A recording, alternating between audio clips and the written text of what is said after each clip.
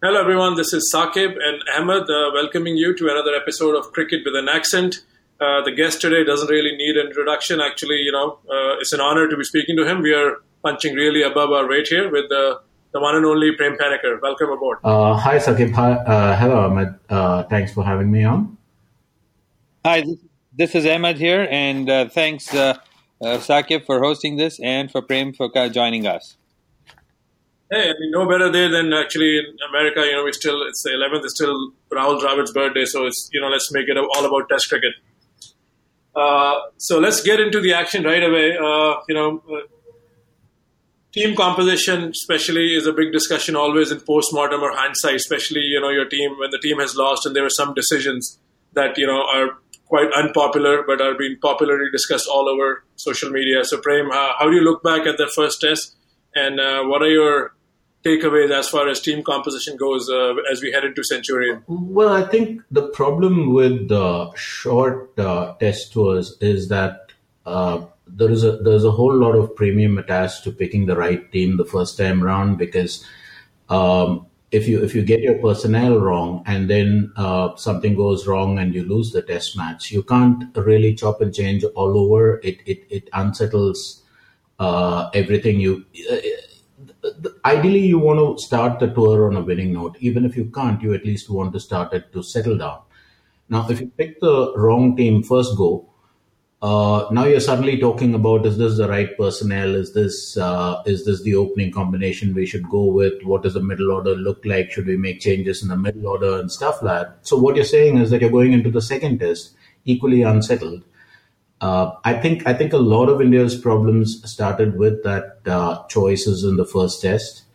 Nothing against, say, players like Bumrah, for instance, who is a young developing bowler, but you needed that bit of experience going in with the ball, and for you to now turn around and say, hey, Bumrah is a fast learner. Look how his lengths were off in the first innings, but he learned in the second innings. Yeah, well, you lost the match. And it's not just Bumrah, right? I mean, Shikhar Dhawan's problems against the ball lifting into his rib cage and his upper chest it is statistically provable, and you still go with him anyways, even though you had Rahul fit and on form a far better player of pace bowling in those kind of conditions. You had Ajinkya Rahane, who was pretty much the best batsman you have when you go traveling, but you pick Rohit Sharma supposedly on form. What form are you talking about? You're talking about form in Indian conditions in one-day cricket. What's that got to do with Test cricket? Nobody knows, but you do that anyways. It was a series of errors down the line, and now you're suddenly trying to play catch up at a time when you should have settled into these conditions. It's hard enough to tour when you don't have sufficient match practice in foreign conditions. On top of that, I think that first Test match team was always going to put us behind the eight ball. In fact, in a preview of that Test match, I'd written on my blog. The team I picked is the same team that I would pick today if I had to pick for the first test, or even looking ahead to the second test, with possibly one exception. I had Ravichandran Ashwin in my team for the first test. For Centurion, I would probably take him out and put in Ravi Jadeja, but otherwise the personnel remains unchanged. I would like to ask you a question here, because this is something we've thought about and talked about quite a bit. Mm-hmm. You mentioned thinking about a team and going into the first test with some kind of a team that you would probably use for the entire series. I think that's a great point you make. Do you think teams are spending enough time preparing themselves, whether it is the conditions, whether it is the resources, whether it is trying to figure out who would do well, or match practice for that matter, when they tour? I was impressed by Australia going to Dubai for 2 weeks before they came to India. Does any team have that intent and ability to do something like that? And why is any team lacking it in this day and age? Coincidentally, while I was waiting for you guys to sign on, I was just browsing Cricinfo, and the first thing that caught my eye is there's a piece by Mark Nicholas I haven't had the time to read it yet, but I read the first couple of paragraphs and the premise, and it is that England made a mistake by not playing enough tour games, by not practicing enough ahead of the test matches, and even practicing in between test matches. Because you go into the first test, you find that you have certain problems. You want to try it out in a tour game before you want to try out your options in a tour game before you get into the second or the third test match of a long series, whatever. That's how test match schedules used to be at one point. But now one of the issues that has come up, and this applies to most teams, you mentioned Australia. Australia doesn't have quite as much of financial of a financial stake as, say, India has. To give you an example, Star TV paid a humongous sum for the test rights for the telecast rights from 2012 to 2018 March.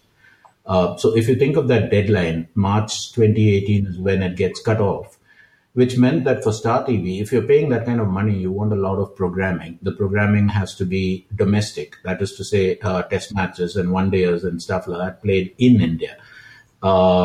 November, December was pretty much the last open window they had before their contract expires, and it comes up for renewal. So yeah, from the point of view of the telecast authorities and also from the point of view of the BCCI, it made more sense to schedule a nothing test series against a test one-dayers ODI series against Sri Lanka than actually to send the team early to South Africa. Ironically, the BCCI did offer a lot of the senior players the option of going to South Africa early to acclimatize. But what happens is when you have an international match being played and you opt to sit out, you're never sure if you can make your way back into the team. So now there is that pressure on the players. So they didn't take up the offer for obvious reasons. And I believe that if you're going to play test matches, you really need to prep. Look, it's not just the nature of the wickets, right? I mean, people talk about having to bowl different lengths in South Africa. That's one thing. But you start from the beginning. Even the quality of light in South Africa is different. One of the things you probably have noticed over the years is that when visiting teams are in South Africa and they're taking these high catches, there's a whole large percentage of drops. That is because the air is cleaner. The parallax thing kicks in, and you tend to sort of misread the speed of the ball dropping, the parabola, the arc of the ball coming to you and stuff like that. These are little things, but they're all going to make a difference. And I don't know that in the last 10 years we've ever had a series where we've really prepped. So yeah, it's going to end up in lopsided results. Okay, so Prem, let's stick with still team composition and selection. And you said in a short tour, the dilemma is you don't want to do too much changing up. But Virat Kohli has known he's not afraid to mix things up since the day he took over, first time as captain Australia when Dhoni was still in charge, and he brought in Karan Sharma, and this match he brought Hardik Pandya, and Hardik Pandya now in hindsight is a master stroke. And I'm not a believer in Rohit Sharma in Test cricket, but I thought Rohit Sharma somewhat earned his spot, but India should have played 6 batsmen, but now that theory is done and dusted with. So if Pandya is playing, do you see Rahane coming in for Ashwin? Is that something, a move that is worth trying, or you don't want to do too much changing up now? A couple of things about this is going to be that you really want five regular bowlers. You're not going to be able to bowl with 4. Look at for instance, look at the Indian second innings. It didn't last very long, but if you were watching, one of the things that you would have probably noticed is South Africa was a 4-man pace attack.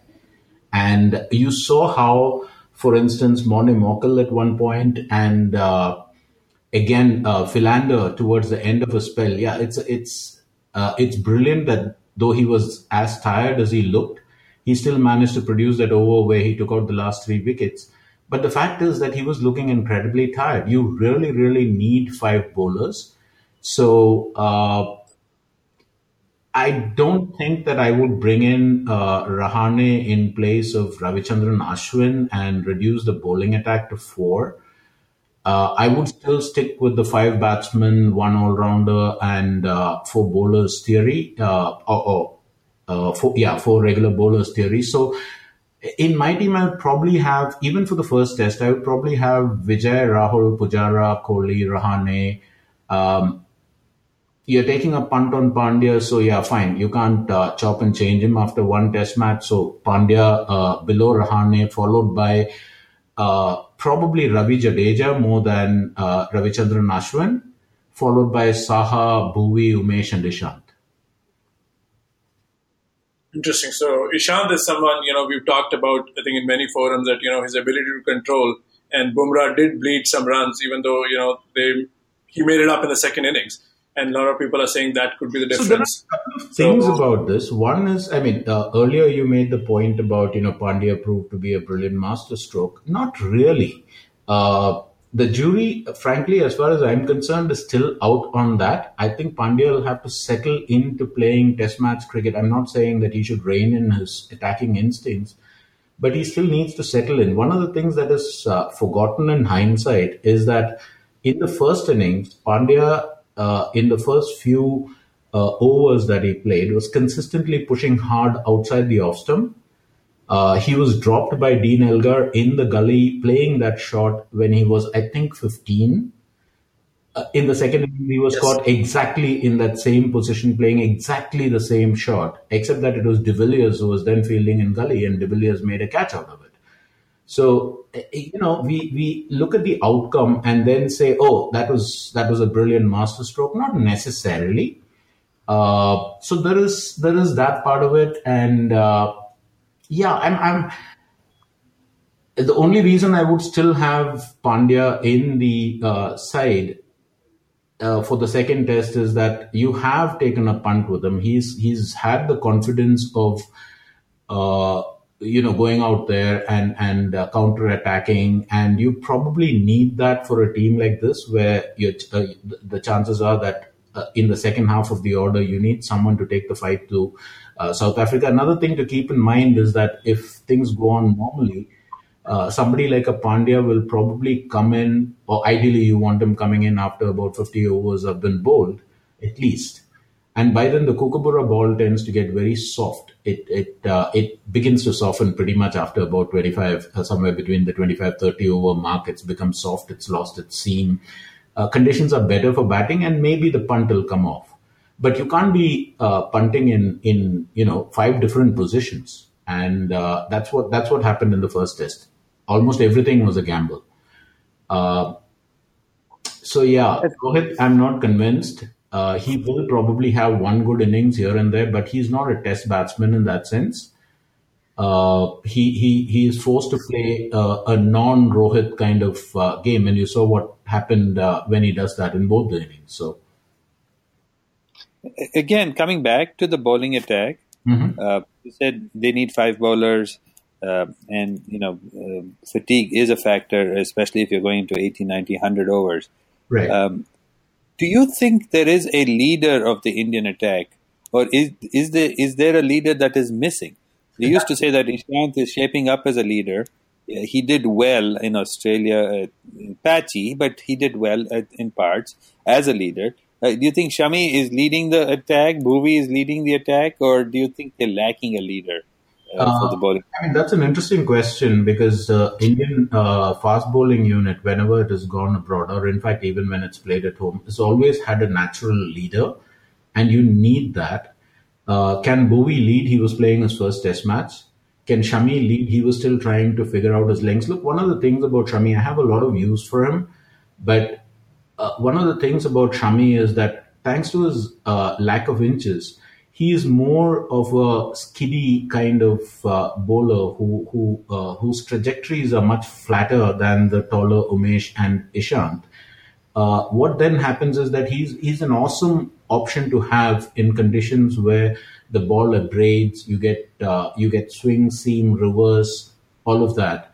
But South African pitches, by and large, and you're going to find this even more in Centurion, are more about bounce. You get great lift-off length, which makes it very difficult for batsmen who are particularly accustomed to playing with their hands below the waist. Shami is not that kind of bowler. So if you are personally struggling for the right lengths and lines and particularly lengths, it's very hard for you to lead the attack. Again, I keep going back to that Australia series. If you noticed what was happening on the field, the Indians always had either Ishant or Umesh standing at either mid-off or mid-on and talking each of the bowlers through every single ball. They would walk back to the top of the bowling mark together. You need that. You need someone who knows the thing to point out. For instance, when Ishant was bowling, Umesh was talking him through it. You would think that Ishant has the experience, but the thing is, in the heat of the moment, you're concentrating on 20 different things, and you need somebody to just calm you down and say, listen, I mean, that length, it was a little bit off, maybe a little bit fuller, etc., etc. Keep you focused on the job. We don't have that simply because our bowling lineup is inexperienced. I mean, look at the pace bowlers we had. We had Shami, who, for reasons I pointed out, was struggling for his own form. You had Bumrah, who was just playing his first test match and has absolutely no clue what was required of him. You have Hardik Pandya. The only natural leader you had was Bhuvneshwar Kumar. But, Bhuvi can't be bowling long spells and at the same time fielding in those kind of positions and talking his colleagues through it. He did at times. I remember a couple of times in the first innings when he was going up to Bumrah and trying to get him to get the length further up. But you can't do that all the time. So, yeah, you need experience, particularly when you're traveling abroad and you're playing against this kind of opposition. And we just said the hell with experience and picked a couple of young boys on a big punt. Or we need like legendary Imran Khan, who would stand at mid-off and tell Waqar and Wasim to bowl, what the next ball should be. I was just reading Sanjay Manjrekar's autobiography, and there was this interesting anecdote that he mentions about Imran, where he said there was this young bowler who was at the top of his mark and who didn't run into bowl. So Imran turned to him and said, "Why the hell are you not bowling?" And this bowler said, "Hey, tell me what." But that's an extreme case. You don't really need that, but you just need that little thing of talking to a peer. Or just knowing that there is somebody around who's got your back, who's noticing things while you are caught up in the mechanics of running in and getting the ball right and stuff like that. And that was clearly one of the things that was lacking when we bowled. If you notice, the bowlers operated pretty much in isolation. Nobody was talking to them. And sticking with this Imran comparison, I know, back in the day, we all followed cricket when Imran was having his heyday and he was a leader in a league of his own, and a lot of time he went against conventional, cricket selections and protocol and back players, and that stuff is legendary. Sometimes I'm personally very hard on Virat Kohli because I sometimes don't have a connect the way he's leading this team. It's like a regime change. He's trying to do his thing.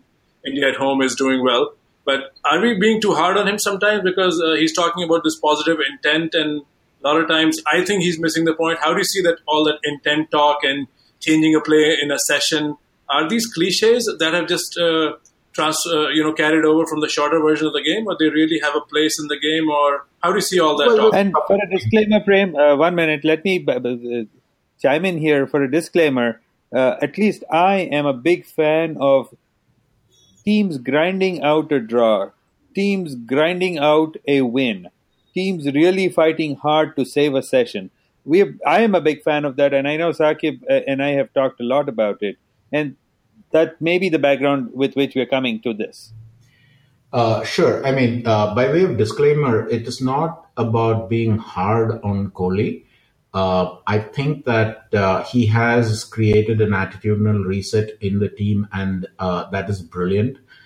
If you look at his predecessor, for instance, MS in Test particularly was the kind of non-reactive. He was constantly a couple of steps behind the game more often than not. There are one or two contrarian examples, but most of the time he was like, let's just hang back, let something happen, kind of a captain. Virat is like, we need to make things happen, and that attitude is fine.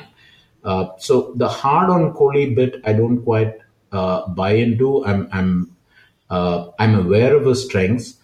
At the same time, there are some puzzling factors. For instance, in Test cricket particularly, you need to sort of grow into a role. And if you look at the top teams that there have been historically, you can go all the way back to Imran's Pakistan or Lloyd's West Indies. You could go to Steve Waugh's Australia.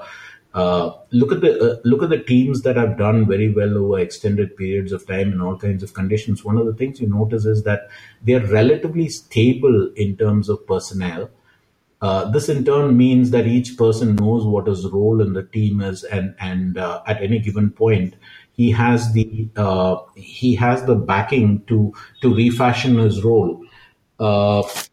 I was reading a statistic that was fairly startling. I think it came on Scroll yesterday. Kohli is now led in 33 Test matches, and he's never led the same team out twice. That to me is a bit of a bother. It's one thing to say we'll pick horses for courses. It's quite another to say that I'm going to change my team every single time. It creates a sense of uncertainty. I don't quite know what is expected of me at any given point in time. Why is it that I'm not suited for this particular course? Shakib also you made the point about playing with intent and stuff like that, and yeah, you're right.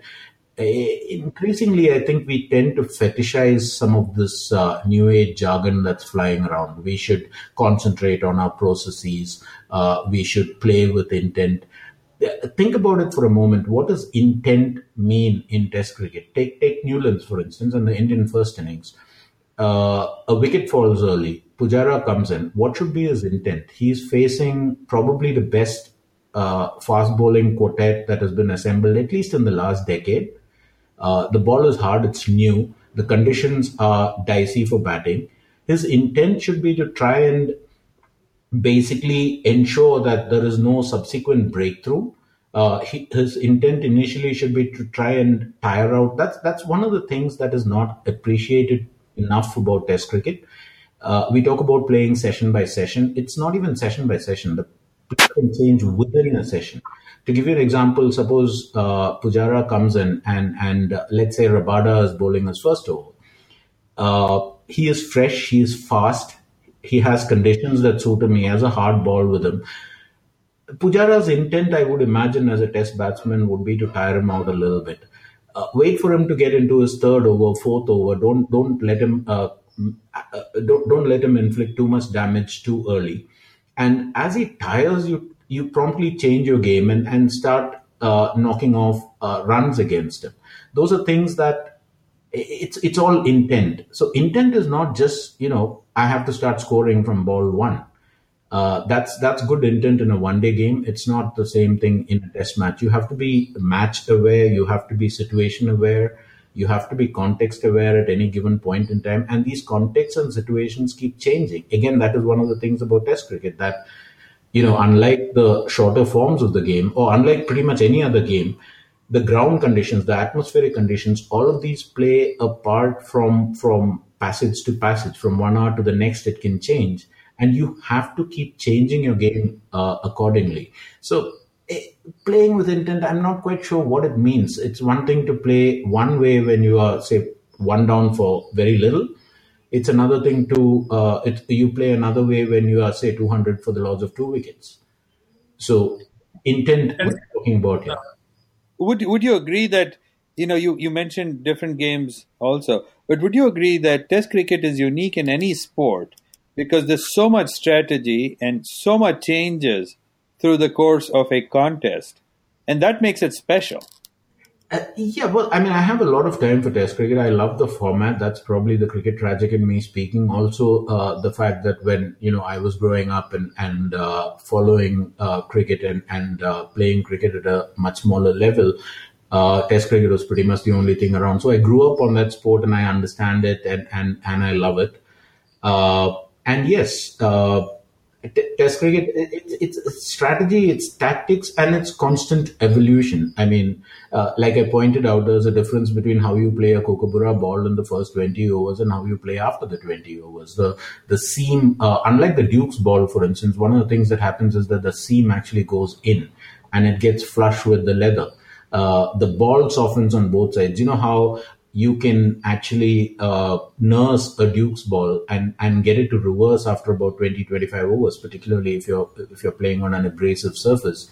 You can't do the same thing equally with the Kookaburra ball because it pretty much abrades on both sides fairly fast. And no matter how hard you polish, did you notice that in the first test, while the ritual polishing was going on, people weren't working on the ball the same way that you would if it was a Duke's. Also, if you go back to last year, I think there is one interview that Bhuvi gave somebody where he says he hates bowling with the Kookaburra because after 30, nothing happens. So yeah, there's about 20 different factors that are coming into play at any period of a test match, and these things keep constantly changing. So it's actually a mental game as much as it is as much as it is a physical game. And some of these things we've reduced to catchphrases, and we then buy our own catchphrases, and we never pause to think about what it actually means. Ahmed, sorry, let me just go back with one more question on Pujara because he's been the focal point since Ravi Shastri, took over coaching. There was a brilliant article after this first defeat by Siddharth Monga. I'm sure Prem and Ahmed, you both have read. And it was about intent and where that leave Pujara. It's not hard to decipher, even though Kohli did not mention Pujara. And if Monga is writing, I'm sure Pujara is aware. How does it add an extra layer of pressure if your captain, without saying your name, is singled you out? And there's an important game coming up. And do you feel extra pressure to prove a point, or do you feel you're on a shorter leash than some of the other teammates? What's the mindset? Are cricketers, immune to this, or this plays a role? I'm guessing that there is there will be pressure when something like that happens. You are part of a comprehensive team collapse, but somehow it's your play that is kind of singled out. I think the singling out comes from the obvious point that Pujara is the outlier in this team. This team is supposed to be about aggression, about attitude, about all sorts of things. And Pujara is a very quiet, self-contained. He plays an almost classical style of Test cricket, for which this current Indian dispensation doesn't seem to have too much time. I'm guessing he would be under pressure, but I'm equally guessing that as an international sports person, he has or should have the ability to shrug it off and play his sort of natural game. And this is not particularly new, by the way. Singling out players for outcomes has been pretty much standard across the board for at least as long as I've been writing about cricket, and that dates back to the mid-90s. You've always had a tendency to point at one or two players and say, that guy should have done better. At the same time, we talk about how cricket is a team game.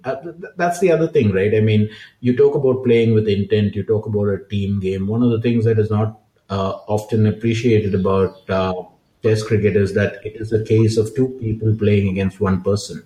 You have a bowler, and the two batsmen are supposed to play as a partnership. Look at how we played in the first innings of the first test. There was almost no attempt to roll the strike over when the opening partnership was on. Then what's the point of having a left-right combination? The advantage of a left-right combination is that the bowler is constantly having to readjust his line. So he can't settle into that muscle memory, that groove when that happens. But if, the left-hander is going to be stuck at his end of the pitch and vice versa, for a period of play, you're really not going to be cashing in on that advantage. So all these little things that come into play, and we try to reduce it to some kind of formula and pick on one talking point. My opinion, it is counterproductive. But it's also about the matchups, Prem, right? Because there's so much data and information around that, even fans like myself, can present a question. So if left-right combination is good, but then so you have to also factor in the success of Philander and Morkel against the left-handers. How was that overlooked?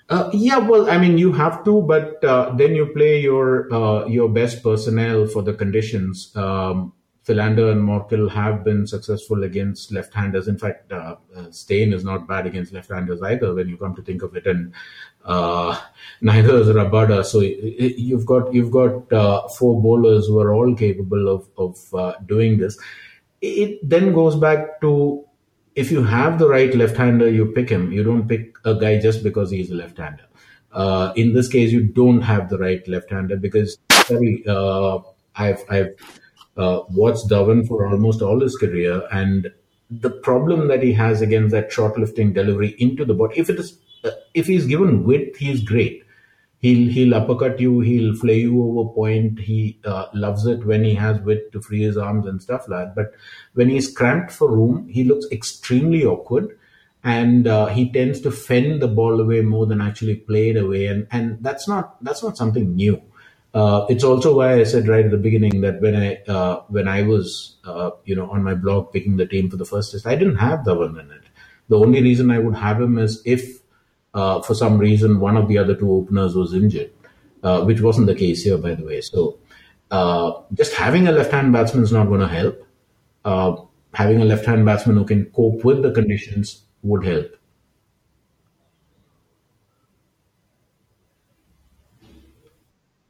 Okay, and in this day and age, there's also a challenge of balancing across the formats.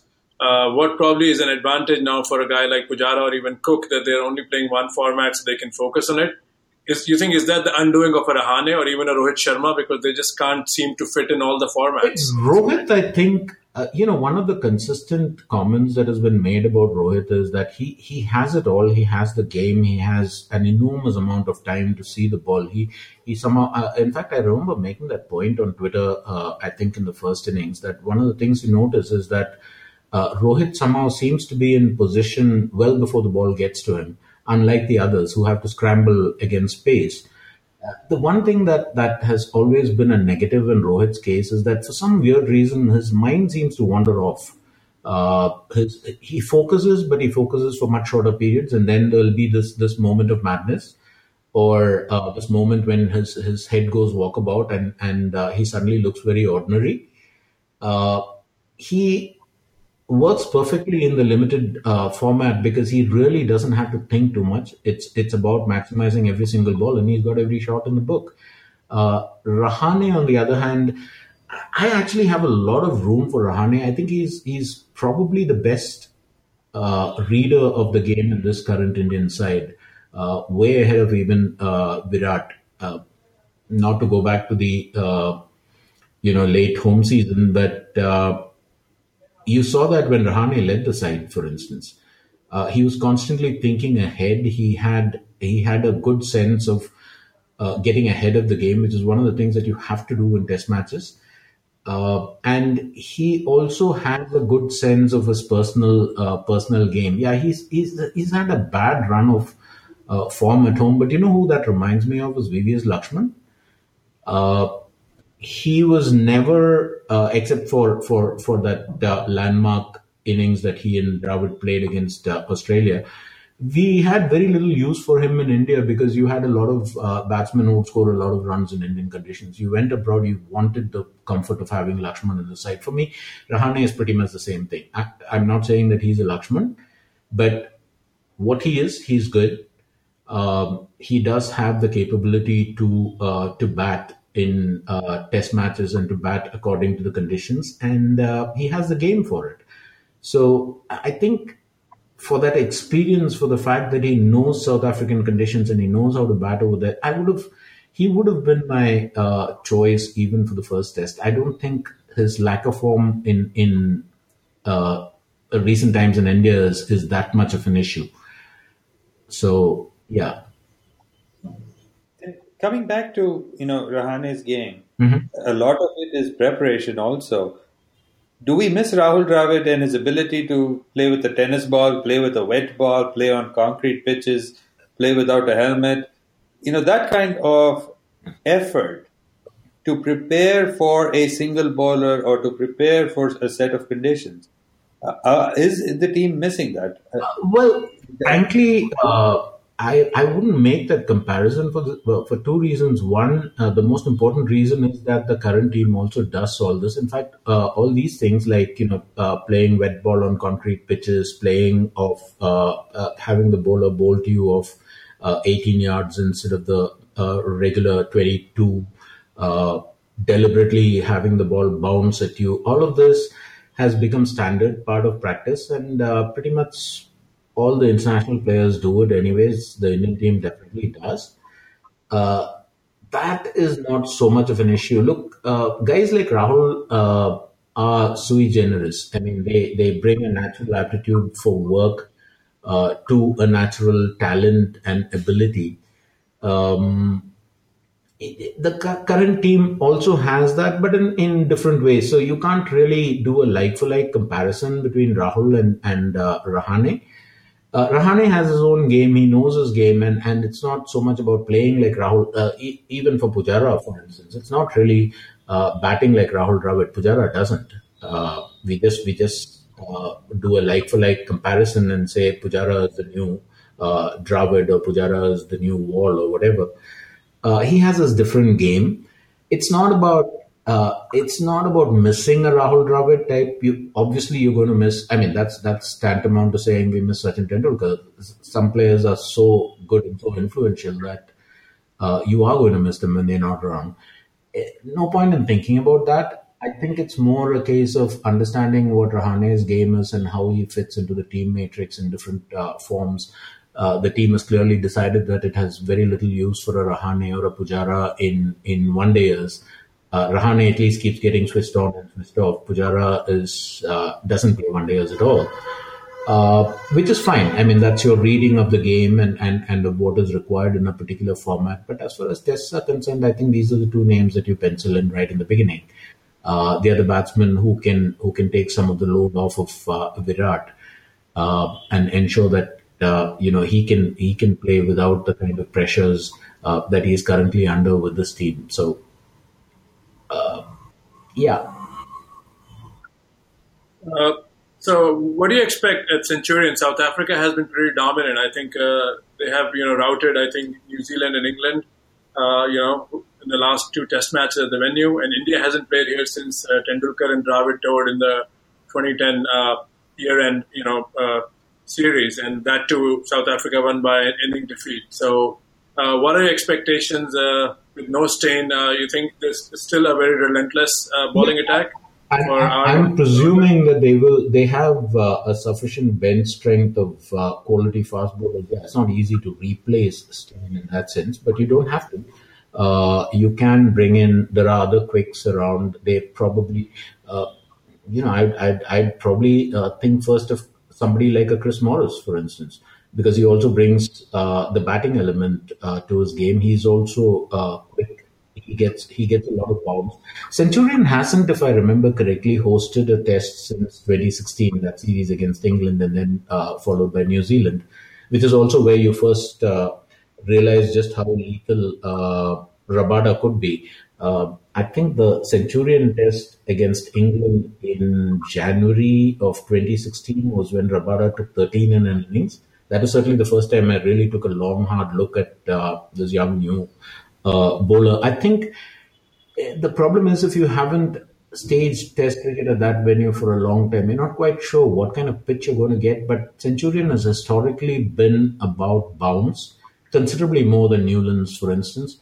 Again, I haven't looked at the stats, but I bet a lot of money that if you went back to Stats Guru or something and you looked for the top, let's say, 15, maybe even 20 bowling performances, I don't think you would find a single spinner on that list. I think it would be all about pace bowlers, both the South African ones and the visiting fast bowlers who've done well over there. So, yeah, I would expect South Africa will want the pitch to play as it usually does, which means pace, it means bounce. Centurion, again, as I recall, tends to sort of break up a little bit after 3 days in the sun. So towards the fourth and fifth days, you're likely to find a bit of dusting up, maybe even cracks surfacing. That's also why I have Ravi Jadeja ahead of Ashwin in this side. It's not just a batting element. I think One of the things about Jadeja is that the way he bowls, he pretty much is equally effective in the first innings as he is in the second. He does not really require as much assistance from the pitch as some of the other spinners going around. So yeah, I would imagine that it's going to be patient. Now that's also the reason why I have Umesh and Ishant in the side. Both of them are quick, both of them are tall, and they are, when they want to, they hit the deck bowlers, and when they hit the deck, they really make the ball stand up, even off of length. So you probably want that kind of bowling in your side. What do I expect overall? I don't know. It's going to be incredibly tough for the team. One thing we haven't discussed is the South African batting. Do you think against a determined Indian pace attack with Ishant, Umesh, and Shami going decently, do you think they're brittle and do you think they're vulnerable? Because they haven't really faced a test in the first test, not really a huge test. Well, I think they have. They came away with it. Sorry, yeah, I think they have their own vulnerabilities. I mean, for me, if you're looking at the Indian bowling, it would be probably Umesh and Bhuvi with the new ball, with Ishant coming in at first change, and since I have him on the side, Pandya coming in at second change. But to go back to the South African batting, it's kind of funny. They are vulnerable. If you look at Dean Elgar, for instance, he had a brilliant 2017. But he's clearly struggling with some problems here. It's not that he got out cheaply in both innings in Newlands. It's that he didn't look the part of a player in form. Markram is lovely to watch, but he's still new to his role, or relatively new to his role, and he's settling in. So there is that uncertainty to play on. Then you look at the middle order batsmen, and a lot of them are coming back from layoffs for illness, injury, all of that. Faf, for instance, AB, played brilliantly at Newlands, particularly in the first innings, but AB is still coming back from a long layoff and therefore can be susceptible to pressure. Faf is coming back from an illness layoff, and he did look decent in the first innings. He's still not on top of the game. You have managed to put some pressure on Quinton de Kock. You haven't allowed him to get away the way he usually does. So yeah, pretty much right from the opening combination onwards, there are vulnerabilities. The question is, do you have the firepower to expose and exploit those vulnerabilities? That's going to be the question that India will need to think about. And I hate to keep going on and on about this.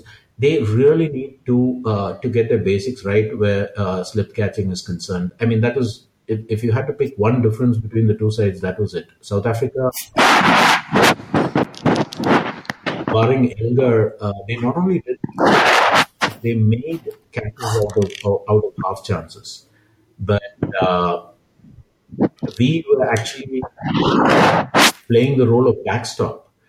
We're getting behind the line of the ball and trying to stop it, as opposed to going forward and trying to catch it, particularly in the slips and gully. And you're depriving your fast bowlers of their teeth when you do that.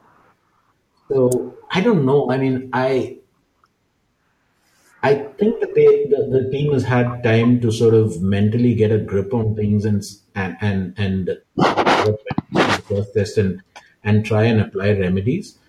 I think the outcome of Centurion is going to depend on two things. One is how they pick the team and what they pick the various players for, and B, how they transition from the sort of one-day-ish mode that they have been into playing real Test cricket. I think Shakib made the point much earlier about, Test cricket, sometimes you have to grit it out. There are sessions that are not going to go for you. There are passages in play that are just not going to work for you, and you just have to tough it out during those times. You can't say, look, this is not going, so I'm going after the bowlers. It's a high risk, low yield strategy more often than not. So there's a whole number of things that I'm not I can't quite see my way through. So it's not like, yeah, okay, in Centurion we have this chance. We do have a chance to come back. One thing that Newlands has proved is that South Africa is vulnerable. In fact, this is not the first time. South Africa has had this problem with India before. They make these green tops and extremely pace-oriented pitches, and sometimes they get caught out on those same conditions.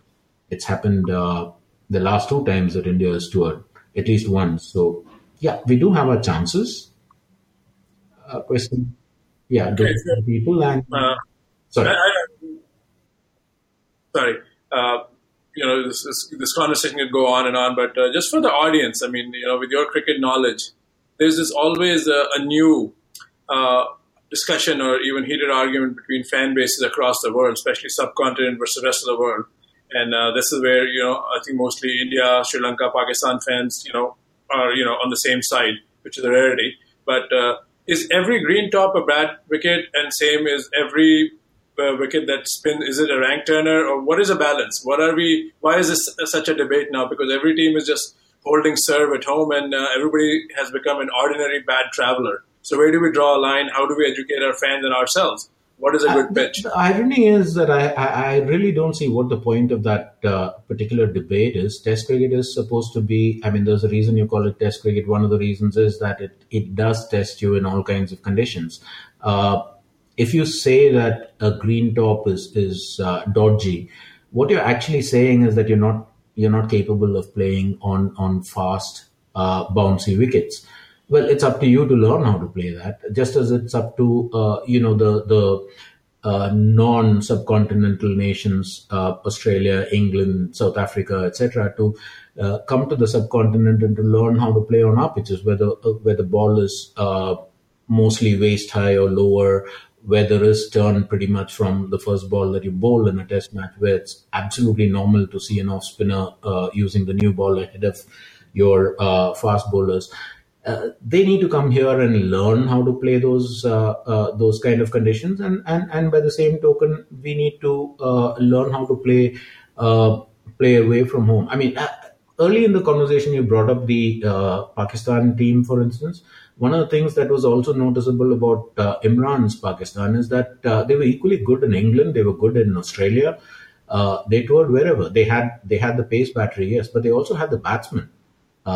It didn't matter whether the wicket was swinging and seaming like in England or bouncing like in Australia. They knew how to cope. So if we have lost the skills to travel, if we have lost the skills to play in all kinds of conditions, there's no point in saying that. In fact, since you're talking about this debate, I saw something about whether the ICC should have some kind of neutral curators and kind of standardize the pitches. What are you doing? You're taking the fun out of Test cricket, really. If you had standard pitches which somehow struck a wire media between what you get in India and what you get in South Africa, for instance, then the test matches would pretty much start resembling one another. We have enough problems without, making a cookie cutter concept out of your pitches.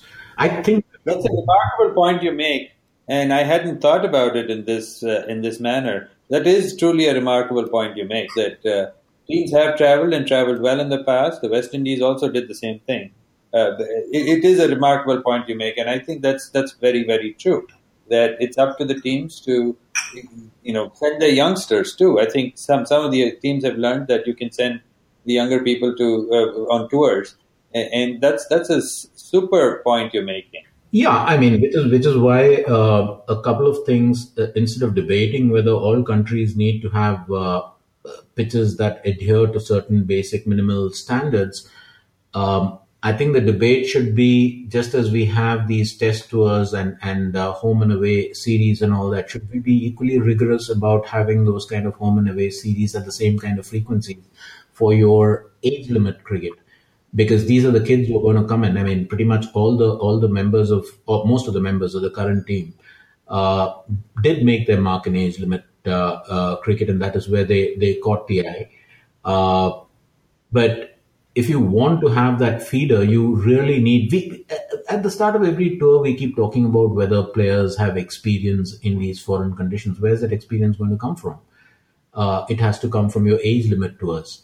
So either an age limit India under 21 team or even an India A team that is constantly touring and playing age group cricket would do far more towards this correcting this imbalance of being able to play well at home and not so well away than tinkering with pitches.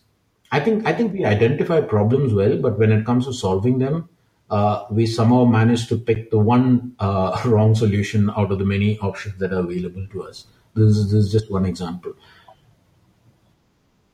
And then there's also, Prem, a phenomena that's been overlooked and it's become an accepted trend is most top players, especially if we look at our guys, they don't have time to play domestic cricket. Back in the day when someone was dropped, I remember when Sachin and Azhar, that issue was going on, and India went to Australia and Sachin's captaincy in '99. Azhar was scoring double tons in the Leap Trophy. Now you don't see that. Kohli would never play Ashwin in a 4-day match. I mean, that's something that's just done and dusted, and we've accepted that. And I think that probably is a worldwide phenomenon. It's not just Azhar either. I mean, one of the things that you might want to think about is that ahead of that, fantastic series that he had against the Australians at home, VVS was actually dropped and he went to domestic and scored triple hundreds for fun. We don't pay enough. Look at the Australian team and the South African team, for instance. Those guys make their bones in the domestic tournaments. Those tournaments are almost sometimes those tournaments are even more competitive than some of the test matches they actually end up getting to play. So yeah, it's an ecosystem thing. There are many things that we don't take into account when we consider how our team is being built and how it's playing in various conditions. We don't look at the domestic. We don't look at age group cricket. We don't take that as seriously as we should. We don't look at blooding players. For instance, I remember this discussion with a friend of mine about, Bumrah is talented. Why do you say that he shouldn't play in the first test? And I was saying, I wasn't saying that he shouldn't be picked in the team. Sometimes it's wonderful for a young, talented player to be part of the team, to be in the dressing room, say for the first test, see how planning works, see how the bowlers go about their job and stuff like that. And then you bring him in, maybe in the second test, maybe in the third.